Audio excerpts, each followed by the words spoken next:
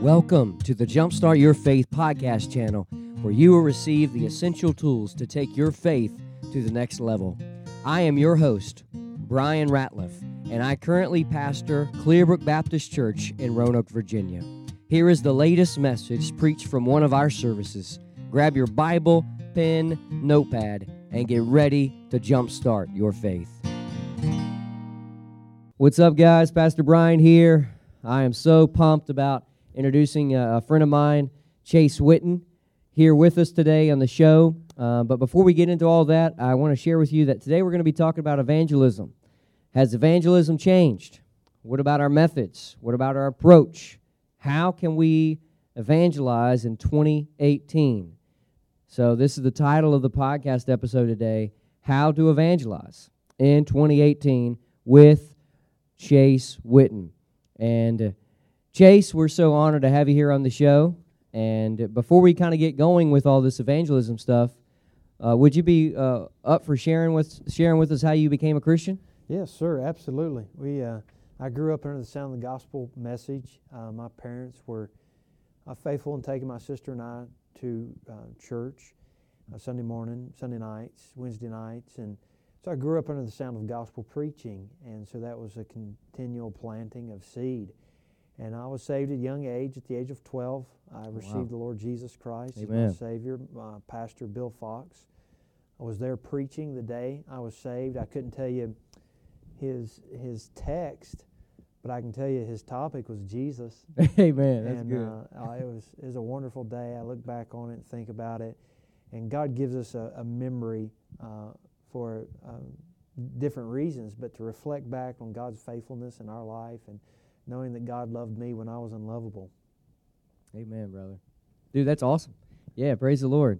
Now, where did you grow up? Small town, Jumping Branch, West Virginia. Branch, West Virginia. Yes, it's southern part, 30 minutes or so from Beckley, West Virginia.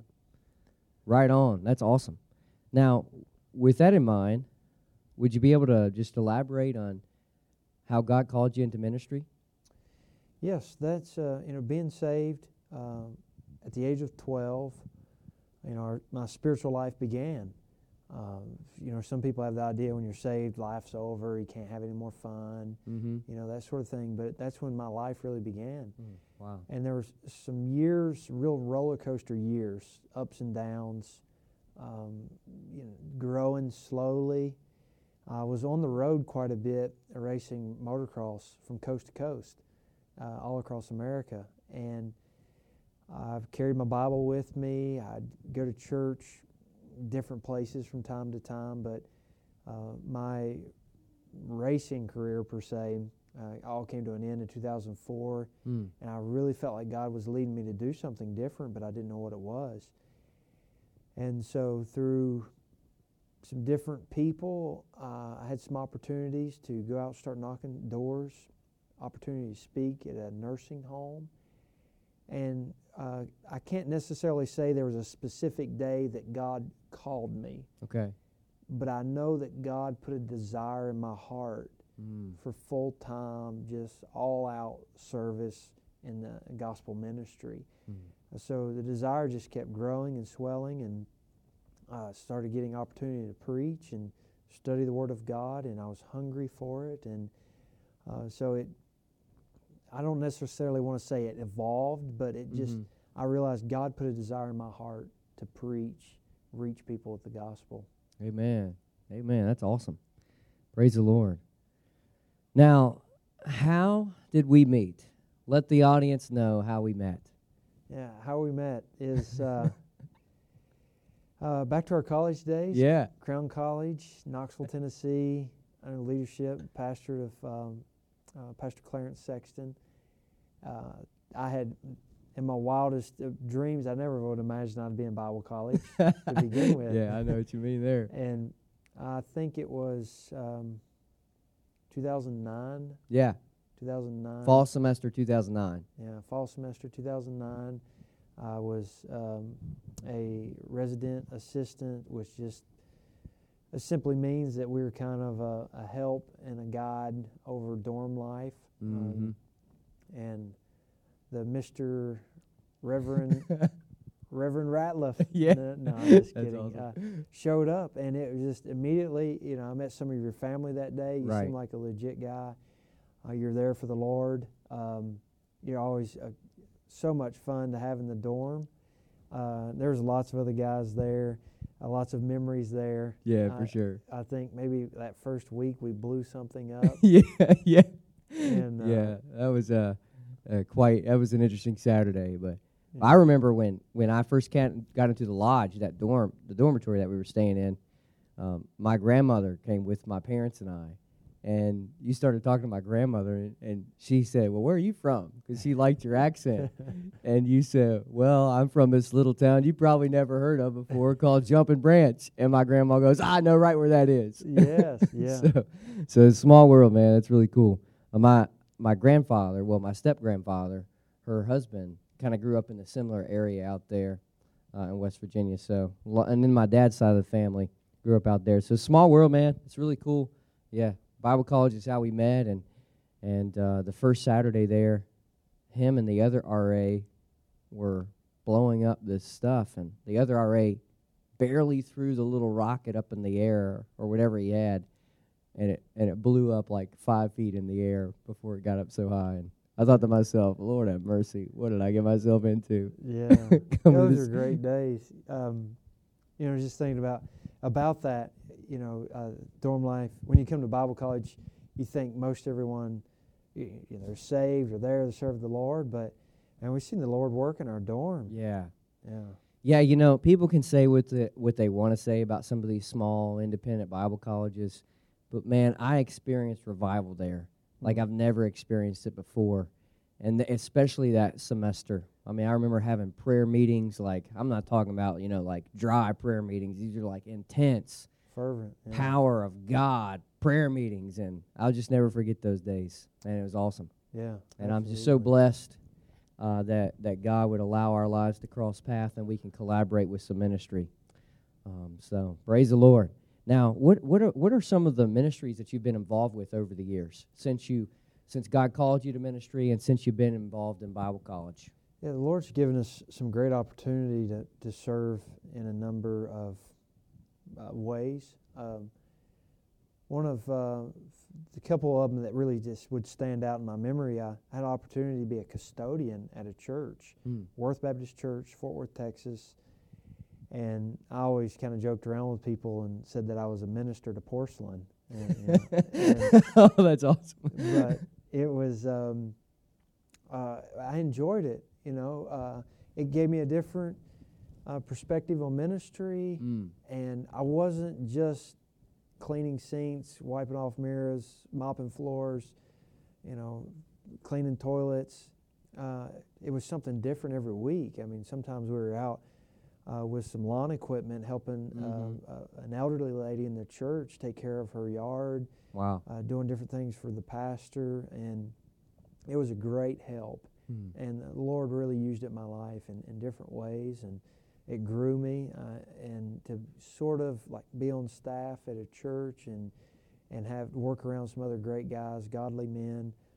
Thoroughly enjoyed it. While I was there, I was sort of an assistant youth worker to the youth director, Tyler Gillett, doing a great job. He's the pastor there of the church now, and the Lord's really using him, his family there. But I got to be an assistant to him and see the youth group grow, youth ministry grow, and then I got to help lead an evangelistic team one summer, just basically June through the end of July, map out our town, gospel tracts, try to knock on all the doors. And Which town was that in? Jumping Branch. Okay, Summers County? Yeah, West Virginia? Town. Yep. Okay. So I basically went from Fort Worth, Texas for a year, kind of a bigger city, back to a really small town where I grew up. And so to experience polar opposites in 1 year, great learning curve in life.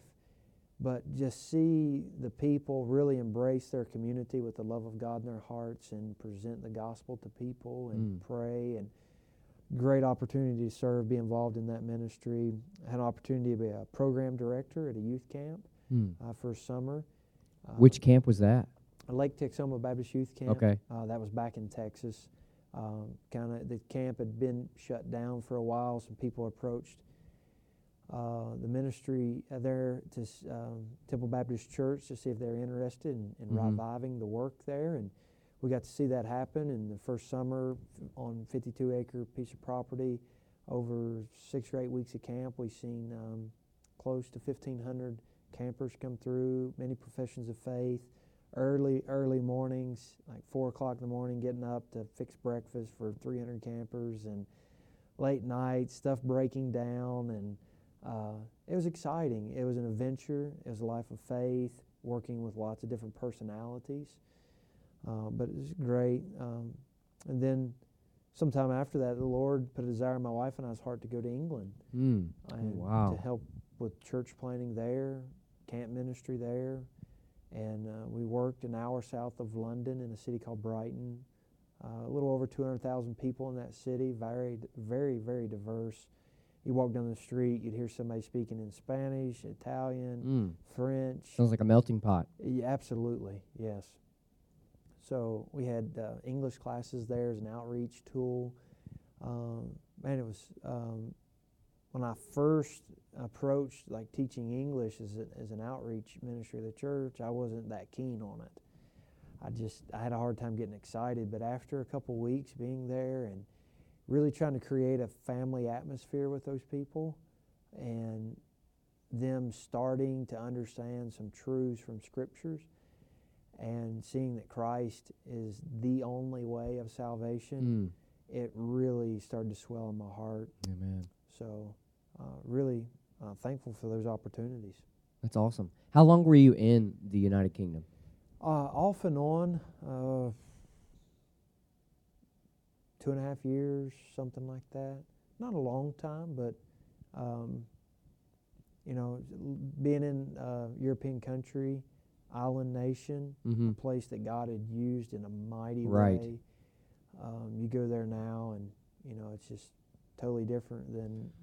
Yeah, I know, like, before you and I have talked when we're hanging out and everything and fellowshipping about Brighton and your experience there. Tell everybody about that bicycle ride that they have. I mean, I like to ride bikes. You like to ride bikes. Tell everybody about that. Yeah, this Brighton, essentially anything goes there. Wow. Especially if it's in the name of charity. If it's for a charitable organization, raising money, doing whatever. So while I was there, I think it was the summer of 2015, they had a completely naked bicycle ride. Oh, man. That is crazy. Yeah, head to toe. And it wasn't like 2 or 3 people signed up to ride through the town. How many people was it? From my understanding, it was several thousand. Thousands? People. Yes. Just riding around naked? Yep, straight through the city center. And, man. The depravity of man knows no limits. Wow. That's good right there. You see in a city like that, they desperately need the gospel, but we live in what we would refer to as the Bible Belt of America. People desperately need the gospel here, and so. Now I know you were only there for about 2 years, but what was an average attendance like in the chapel that you were in? Yeah, the first Sunday I preached there was three English people there. Okay. And so literally starting with a handful of people. Yeah, absolutely. There was, and one of those 3 people was a visitor, and she came a couple of times, but she had some real doctrinal differences. Okay. And, she went elsewhere where there's more bells and flashes and Gotcha. all that sort of thing going on. But anyhow, we've seen some big days, some big Sundays where we pushed, prayed hard, labored much, got the word out there, and we'd see 35, 40 people show up. Average attendance, 15, something like that. And then, some days 20, 25 people would be there. Wow. When I think of that city, Brighton, that you're just describing, I can just imagine in my head going back into the Old Testament days of Abraham and Lot and Sodom and Gomorrah, and just imagine trying to start a work in that atmosphere. And that's probably as close as it's going to get to Brighton. Would you say? For me, I've what I've experienced from my life experience thus far, yes. Wow. Yeah. It's, my wife would come back from her Sunday school route. We had what we would refer to as an evangelistic Sunday school. Okay. And she would come back from the route and she'd say, man, this guy was just standing out in the street naked, or wow, I horrible. seen this or that. And, it's there. A whole generation has been lost there with, gospel influence, teaching the Word of God. So you see it, it's evident. Well, now more than ever do we need to get out in the highways and hedges and share the good news of Christ and how He can save us from our sins. Well, that's good. Well, thanks for sharing some of those preliminary things. It's just really cool. But before we dive in, what I know you're in Brighton. I know you've done some of those other ministries with campus stuff, but what ministry are you in right now? Right now, I'm essentially full-time evangelistic work and itinerant work. I personally see a little difference between being an evangelist and an itinerant speaker. Okay. And I think it's very clear there's a difference between the two. But that's what we're doing right now. We're working on some special evangelistic events, meetings, working with churches, special outreach endeavors.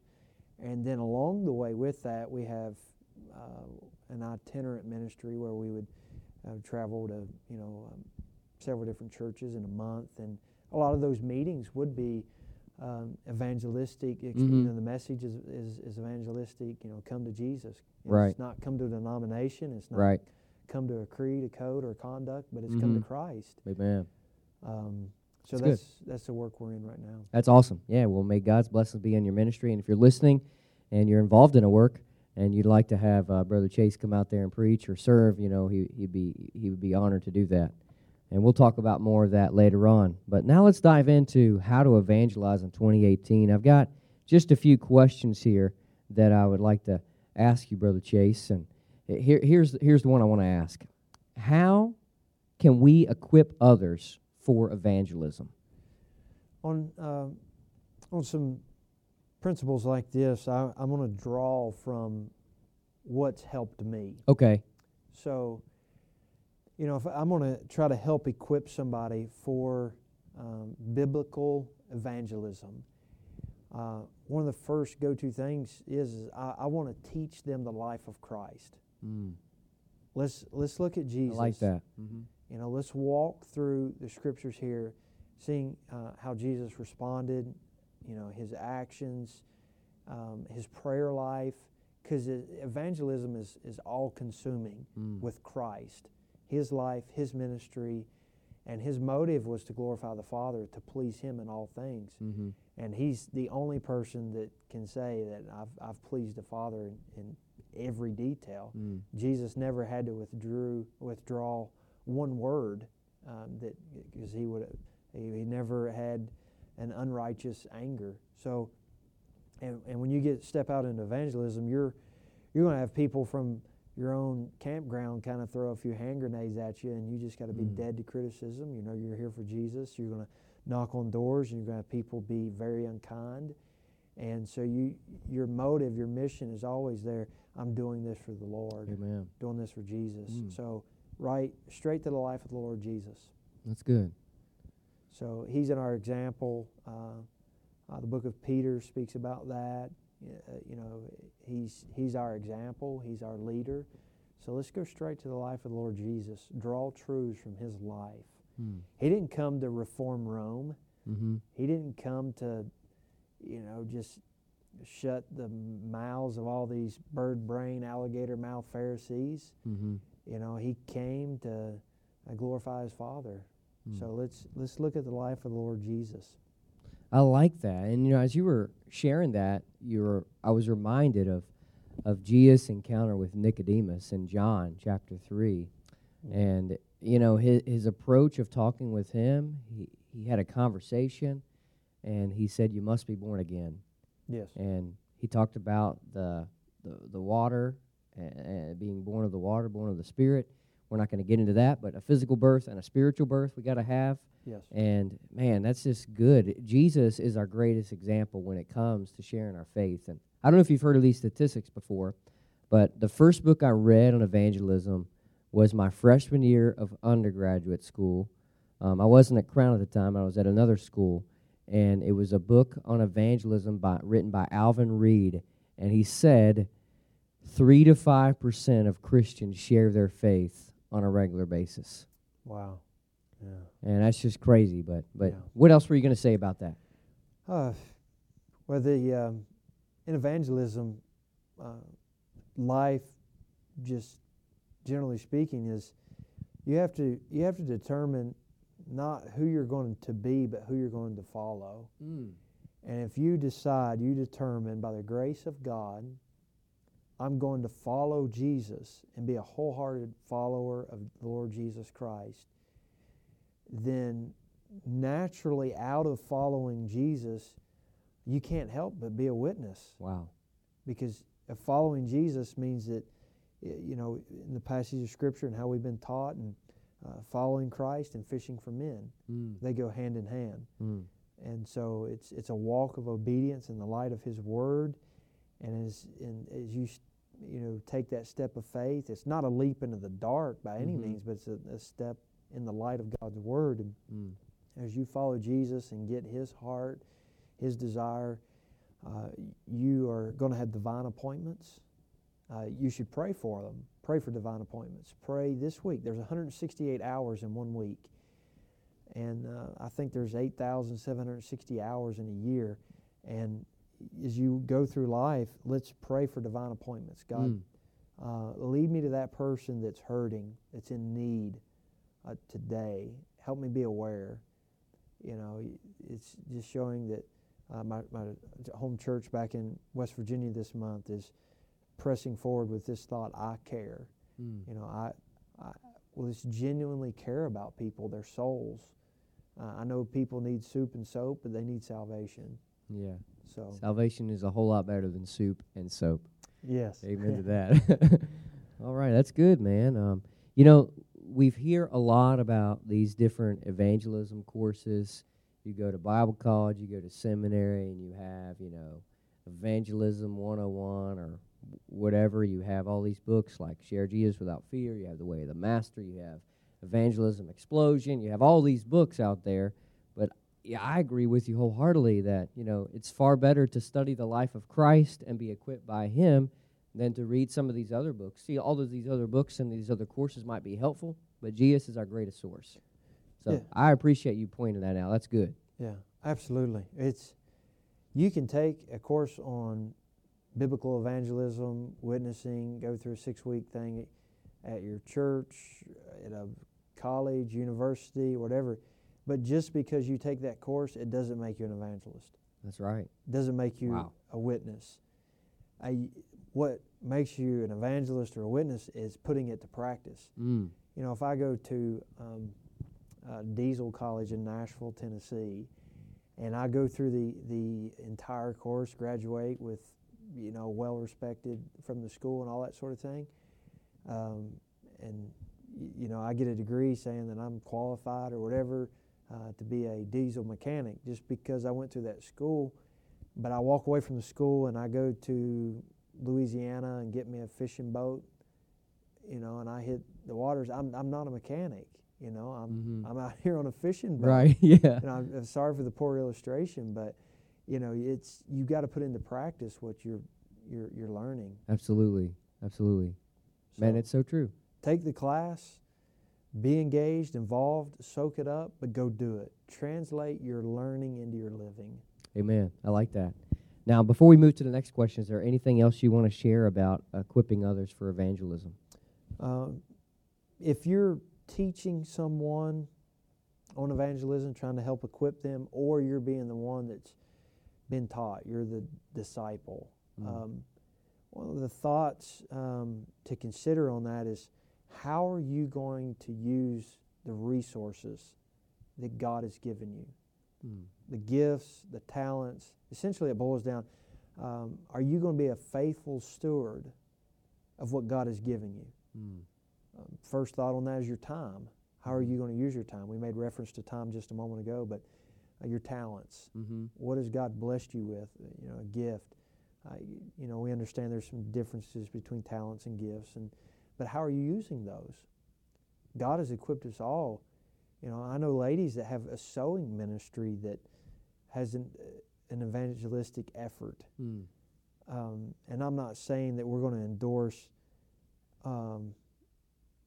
like Christian prostitution or right, Christian, certainly. All kinds of crazy stuff. So, hey, we're using this for evangelism. No. But the resources God has given you, and if God has given you something, use it for His glory. Amen.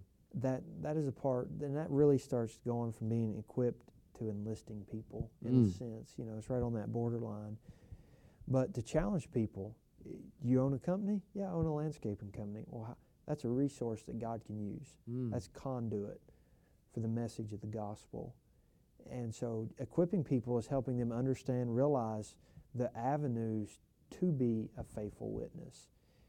I'm all for organized soul winning efforts, one day during the weekday or on Saturdays, but, it's 24/7. It's a lifestyle. Yeah. It's not just an hour that we set aside every week or whenever. Exactly. It's a lifestyle to where wherever we are, whatever we're doing, we are living in obedience to God's commands, and then we are always ready to share and communicate the gospel. Amen. Absolutely. That's good. Well, that leads us to question number 2 that I want to ask you concerning about evangelism. So we've looked at how do you equip others, or how do we equip others for evangelism? But now let me ask you this one, Brother Chase. How do we enlist others for evangelism? Enlisting people. We talked briefly a moment ago about the resources. But enlisting others, sometimes you have to help initiate the opportunities. So I'm going to draw from life experience. Young boy, 17 years old, just gave up full-time racing a motorcycle. I was getting paid to ride a dirt bike, got everything for free. I lived in California for a while, Texas, Florida, all over the place. And I gave it up. Here I am back in Jumping Branch, West Virginia. And a man twice my age took an interest in me. And he began to initiate opportunities for me to start getting involved. Started at a nursing home, just standing up, getting comfortable speaking in front of people, sharing prayer requests, bringing just a very brief message. It wasn't like I was up there preaching and I had a big congregation or anything like that. Right. But we made gospel tracts in a Sunday school room in the church, and we're cutting stuff and stapling them. I mean, it was just a ham job of a gospel tract, but it had scripture in it. And we took those gospel tracts that we had cut in paper and stapled and went knocking on doors with it. And so enlisting people is helping initiate opportunities. And you may be a pastor of your church, you may be a youth director, an assistant, you may be a lay speaker, a Sunday school teacher, a father, a mother of children, whatever your age and stage in life, and you want to try to help the cause of Christ, look for opportunities to initiate gospel opportunities. That's really good. Meet people right where they're at. Wow. We don't have to have, and Billy Graham, the passing, and right. His home going to heaven and all that right now. We don't have to have a huge crusade. That's what people are looking for nowadays, in a sense. But as we spoke earlier today, we're just the Edward Kimballs. Yeah. Bring that up on your phone and share that with people. So everybody's heard of Billy Graham, but nobody's heard of this. What's this guy's name? Edward Kimball. Edward Kimball. I guarantee you that if you ask every church in America who was Edward Kimball, they would all say no idea. Yeah. It's for the most part, except for some people that would have studied church history and some things. A lot of people wouldn't know of him. And this all just kind of come about. It was known before Billy Graham went home to be with the Lord, but someone put a very professional-looking thing together. Edward Kimball. Who is he? I've never heard of him. But Edward Kimball was the man that was used of God to lead D.L. Moody to the Lord, in which D.L. Moody had an impact on Wilbur Chapman's life. And then he had an impact on Billy Sunday's life. Wow.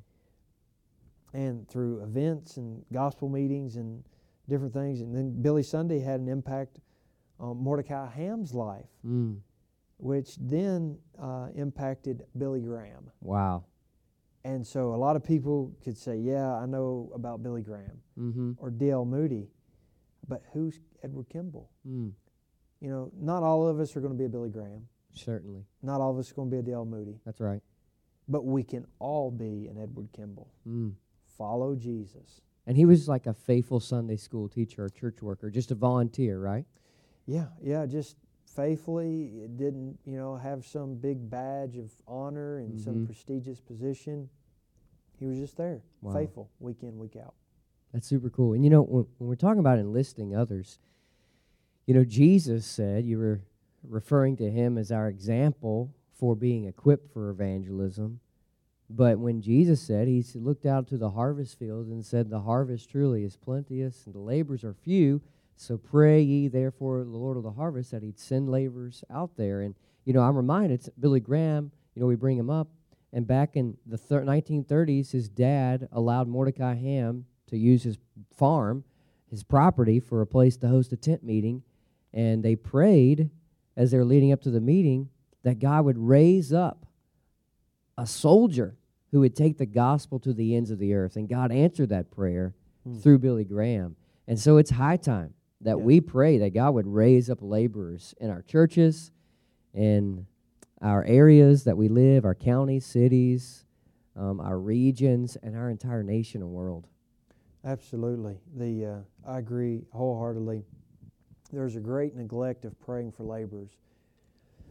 Excuse me, I'm all for praying for, the back that's hurting and the ingrown toenail and, the exam that's coming up and all that sort of thing.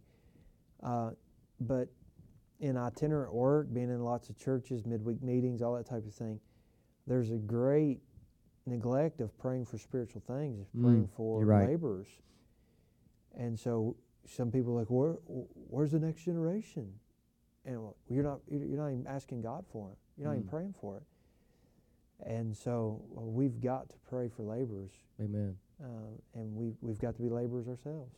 When like the military, the Army or the Marines or whatever branch, they go out and they try to enlist people in, and they go and recruit.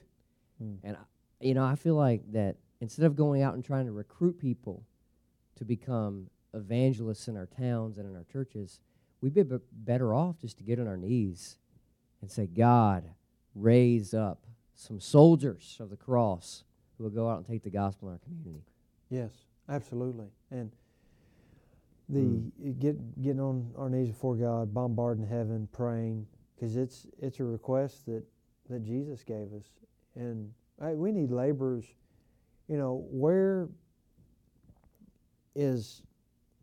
Where's the greatest number of people meeting weekly, Monday through Friday, from roughly 7:45 to 3 o'clock all throughout America? Oh, man, it's the schools. Public schools. And I know lots of people who profess to be Christians who not teach, but act as if the public school system is totally shut off to us. They act like it's a closed country. Right. But we have a great open door. We do. And That's right. there's where you can initiate an opportunity as a leader in a local church. The public school system, they're your friends. Not our enemies. Right. And so you team up with them. You don't push political agendas and all kinds of crazy stuff. You come in there with the love of God, in your heart, the Bible in your hand, and present to those young people gospel truth. Amen. Jesus Christ and his sinless, spotless life, died on the cross, buried, rose again the third day, is alive forevermore, and the gospel will work. And so we've got to get in it. And you got all these Christians that are complaining, well, they took God out of our schools, and they quit praying in schools, and the Ten Commandments are no longer allowed. Well, some of those same Christians, I want to say to them, recite the Ten Commandments to me. Yeah, I probably can't even name 5 of them. Yeah. Well, where's the prayer in your home? Wow. Now, I'm not talking about just praying over your meal, your groceries. Mm-hmm. I'm talking about this truth here, of raising up laborers and initiating gospel opportunities to help people get involved. Amen. Now, before we move on to the next question, is there anything else you'd like to share about enlisting others for evangelism? Initiating and enlisting people, not necessarily. It's just doing it. Yeah, just getting out there, praying, and putting footsteps to our prayers. Yeah, it doesn't require you to be a rocket science, door to door, basketball court, post office. I mean, just meet people where they're at. That's good. I like it. That's good stuff. All right, so we talked about equipping others for evangelism, for enlisting others for evangelism. But now, let me ask you this one.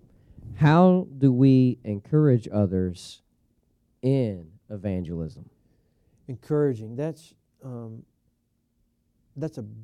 big word that gets tossed around in our generation in such a huge way, because there's so much of an emphasis from the world, self-esteem, self-promotion, self. And when you think about encouraging somebody, you don't want to just be there. I mean, be there for, their head to rest on your shoulder, all that sort of thing. But when you think about encouraging people, encouraging them in the Lord. Encourage them in the Lord. This is God's work. We've got to do it God's way. Now, there's some practical things on that in as far as encouraging people. One of the things that's attractive to this work, or that's going to encourage people, is more people being equipped and enlisted. Because say you show up for some sort of gospel opportunity, whatever the case may be. 3 people show up. And nothing against the older generation, but let's just say 2 of them's 68 years old, and you got your one guy that shows up, or one lady, and they're in their mid-40s. Okay. And you're thinking, wow, this guy's on a cane, this guy can't hardly hear, and me and this other individual. And I've been in those cases. Sure. Over in England. Yeah. But you remind yourself the Lord's faithful. He is faithful. He's all-knowing. He's all-powerful. But you do not quit, because it's God's work. You go out with them, and you pray, but you come back the next week. Maybe it's the same organized soul-winning effort, and more people show up. That encourages those people that showed up last week. And so one of the things that's encouraging is seeing more people get involved. Enthusiasm's contagious. So let me correct that. Spiritual enthusiasm is contagious. I like that. It's not just enthusiasm, but spiritual enthusiasm. And so encouraging people to see more people equipped, enlisted, will help encourage those that are already after it. But encourage them, remind them, this is the Lord's work. Let's do God's work God's way. It's His mission, not our mission. It was here before we got here, and it's going to be here when we're gone. That's true. So encourage them in the Lord. And we've all been discouraged when we're out witnessing. I mean, I remember back in Bible college, I was studying at a college up north, not at Crown at the time. But me and my soul winning partner, we were out knocking on doors. Our bus captain gave us a whole section of the neighborhood to go to, and we were just pounding the doors, door-to-door evangelism. And we get up to this one house, and we knock on the door, and it was my turn. And I said, "Hey, so-and-so, my name's Bryan. I'm from this church, and we just want to give you this flyer or this tract and wanted to invite you to church." And he opened that door, and he said, "Well, you're nothing but a blankety blank, blank, blank, blank. Bigot." And I said, "Well, have a nice day, sir. If you change your mind, let us know." And we rushed back up to the car, and, man, we were just discouraged. And we went over to McDonald's and got us some ice cream. And, man, we were just down in the dumps. And so we've all been discouraged when we're out witnessing. And so I think one of the greatest things that we can do is share those experiences with others who are discouraged to let them know, hey, you're not the only one who's hit a roadblock when you're out witnessing. Absolutely. One of the other things to encourage people along the way is missionary biographies. This week I just got a bit more acquainted with Jim Elliott and Nate Saint and those guys that were dealing with that very violent group in Ecuador. And there's countless others of missionaries out there, evangelists, people that went through very dry seasons, but nevertheless you keep planning. So missionary biographies, evangelistic those are inspiring events, absolutely. Share stuff from your own life, events, things that took place. This is how God worked. We thought we were at a dead end, a dry pond, and man, there was an awful detour. What we thought was going on, but it was the Lord doing a dynamic work. One of the other things that's going to encourage people is the leader or the supposed leader leading by example. Oh, yeah. It's one thing to be a pulpiteer for it, but it's another thing to lead by example.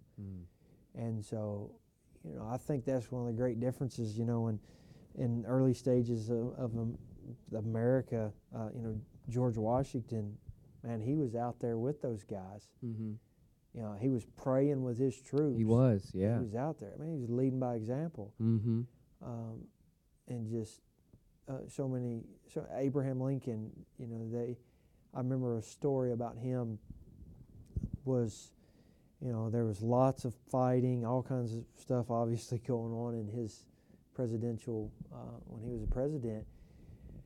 But he was going to make a statement to the people, "I'm not afraid." And he stood right out at the tip of the boat whenever they were coming into a harbor somewhere. He was completely vulnerable to the opposition that was against him, but he was out there, and it made a statement to all the people, he's not afraid. And I believe that was all very deeply rooted in his fear of God rather than fear of man. So lead by example. That's good. Now, before we move on to the next question, do you have anything else you'd like to share about encouraging others in evangelism? Lead by example, encourage them in the Lord, help bring other people along so he encourages those that are already being involved, and be respectful of people's home life and their time. Okay. Because sometimes you're really wanting to get it done. Right. I'm speaking more to church leaders on this thought. We do live in a busy world, but Jesus took time as he was going in the way. He had time for people. But when you have organized soul winning efforts, 10 o'clock on Saturday, as a pastor, you've had a busy week. You've been to the hospital. You've been to the nursing home. You've preached funerals. You've counseled. You've worked on the calendar. You've had a busy week. But that mom and dad that's raising 3 children that work, both of them are working, children in school, man, they've went to town Monday through Friday. And I want to respect their time at home. That's so, good. At 10 o'clock on Saturday, don't be too aggressive with people. Mm-hmm. Find ways to attach evangelistic efforts with stuff that's already taken place in the life and ministry of your church. Mm. And I think that's one thing that will help people be encouraged, because, it's different times in life. It's very difficult to get the family out there at 10 o'clock Sunday morning, and, they've worked hard all week, and Right. They think, well, if I'm not there, the pastor's going to wonder what in the world's going on in my life. Mm-hmm. And so just be courteous of that.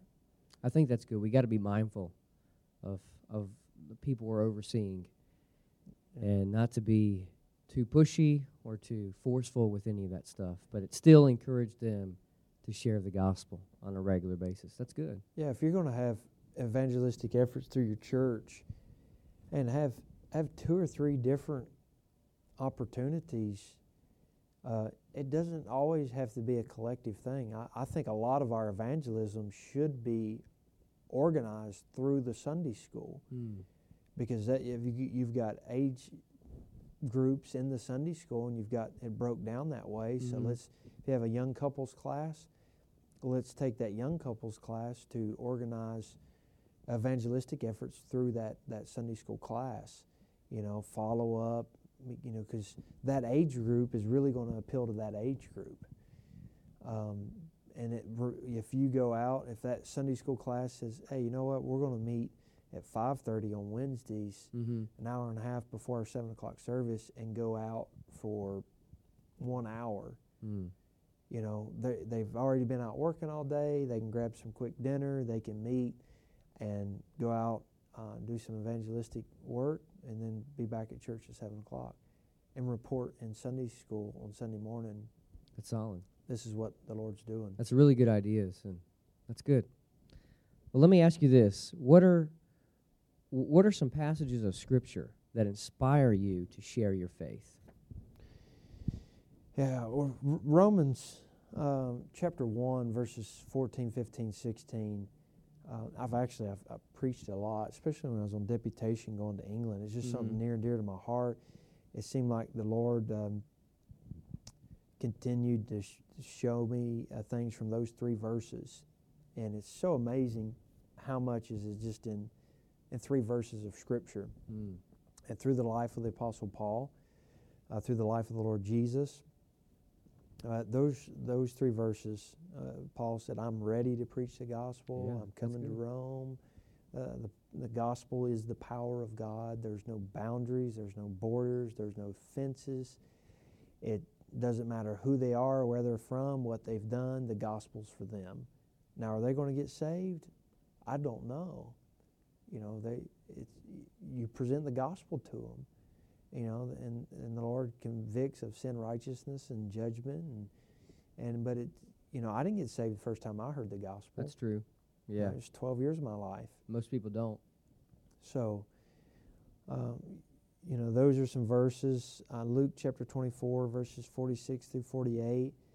Now, one reason those few verses have helped me is because Jesus tells his disciples, you're going to begin first here at Jerusalem. Mm-hmm. This is the beginning place. There's no place to end, but there's a place to begin. And when he said that, I imagine Peter, or one of those disciples, saying, Lord, you want us to begin right here in Jerusalem? They just crucified you here. You want me to go talk to those Roman soldiers that put that crown of thorns upon your brow and put a spear in your side and drove nails in your feet and hands, and these guys beat you and whipped you, and your flesh was hanging out, and you're bleeding and humiliated before man? You want me to begin here in Jerusalem? And so, we can draw some principles from that. Begin at home. People want to talk about world evangelism, but they won't even go across the street to talk to their neighbor. Yeah, that's good. That's right. So That's so true. that's challenging to me. Oh, absolutely. Very challenging. The life of Noah, Old Testament. Okay. The imaginations Inspiring. of men were continually evil, but yet he was a preacher of righteousness. Wow. Preached for all those years Mm-hmm. and just seen his family get on the ark of salvation. Mm-hmm. God shut the door, sealed them in, shut the water out. They were Mm. saved through the whole storm and brought out on the other side. Mm. The life of David, Mm. that all the earth may know. And as you see a young man that's been anointed king of Israel, and he doesn't know all that's going to befall him in just a few short days after taking off the giant's head. But his motive, that, that God would be glorified, that really helped me. Nehemiah, returning back to Jerusalem, and the walls burnt, the city lying in waste and ruin. It's all a reproach to God. Right. The walls are torn down in our society. They are. There's so much sin, and knowing that there's a work to be done. Mm. And in Nehemiah chapter 6, verse 16, it says the enemies, the opposition, the opposers realized, understood, and knew that this work was wrought of God. Mm. So we think about evangelism, the work has to be of God. So knowing what God wants us to do and when to do it and how to do it, why to do it, and all that sort of thing, keep it in perspective. That's good. Those are some awesome passage of Scripture and some of those characters. So thanks for sharing that. It's inspiring. It's inspiring me to go out and share my faith more. That's awesome. Now, what are some parting tips or some final thoughts that you would like to share with the listeners before we say goodbye? A lot of people find it very intimidating to speak to someone else about their faith. And it's not faiths with an S. There's one faith that we're to earnestly contend for. And not to be contentious, but to contend for. Mm. The moment you make the word faith plural, it loses its validity. Mm. So you are contending for the faith, and people get intimidated by that. But just simply tell other people what Jesus has done for you. Amen. They cannot argue the changed life. Mm. When you're sharing with somebody your testimony, which is a powerful tool, you do not glorify sin, but you make much of Jesus. Amen. So when you're witnessing, you're evangelizing, getting after it, Mm-hmm. You're just simply praising Jesus to other people. And this is what the Lord's done in my life. I was born in this world, and there was days I thought I had it all figured out, and I was going to be rich and famous, or I was going to live a comfortable life and all that sort of thing. But I realized, man, I'm a sinner. I heard gospel preaching, I heard gospel truth, and I realized that God's love is perfect. It's powerful, and as I read the Word of God, I realized God's love was permanent, and He loves me unconditionally, He loves me sacrificially, and I received the Lord Jesus Christ, the great gift of salvation. Amen. And let me tell you, He's been faithful. And just walk through your testimony. Praise Jesus to someone else. That's good. You don't have to know what hyperstatic union is Yeah. to speak to someone. Yeah, you don't. You know.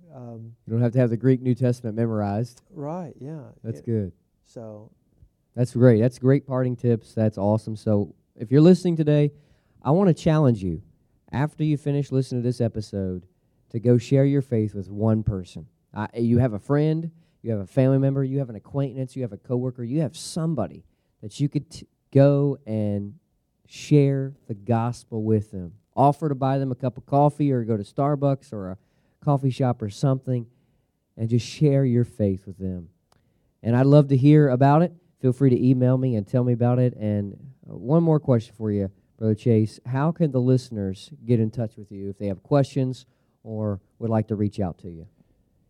Email address is victorymxschool@gmail.com. Victory mxschool@gmail.com. MX stands for motocross. A lot of people kind of look at me and like, what's MX? But victorymxschool@gmail.com. That's the email address. Phone number is 304-661-6139.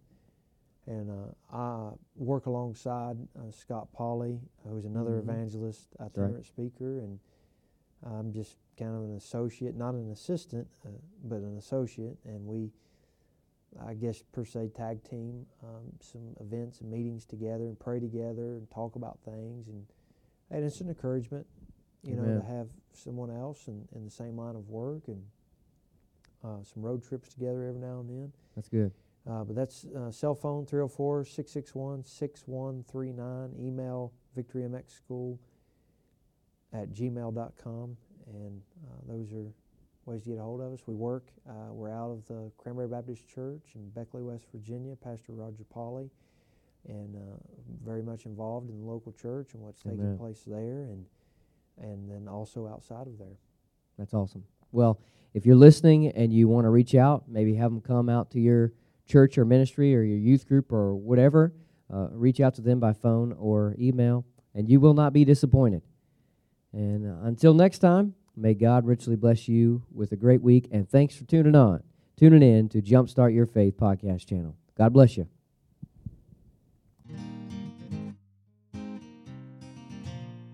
Hey guys, thanks so much for tuning in to the Jumpstart Your Faith podcast channel. As a token of my appreciation for you listening today, I would like to give you my free ebook devotional called Jumpstart Your Faith, 30 Days to a Renewed Faith in Christ. Just go to www.pastorbryanratliff.com to download it. Please be sure to subscribe to this podcast channel to listen to more messages like today's. And if these messages have been helpful to you, please leave a review. If I could be of any help in your spiritual walk, please let me know by emailing me at pastorbryanratliff@yahoo.com. And one last thing, if you're in Roanoke, please consider joining us for one of our worship services at Clearbrook Baptist Church. Until next time, may God's blessings be upon you, and have a great week.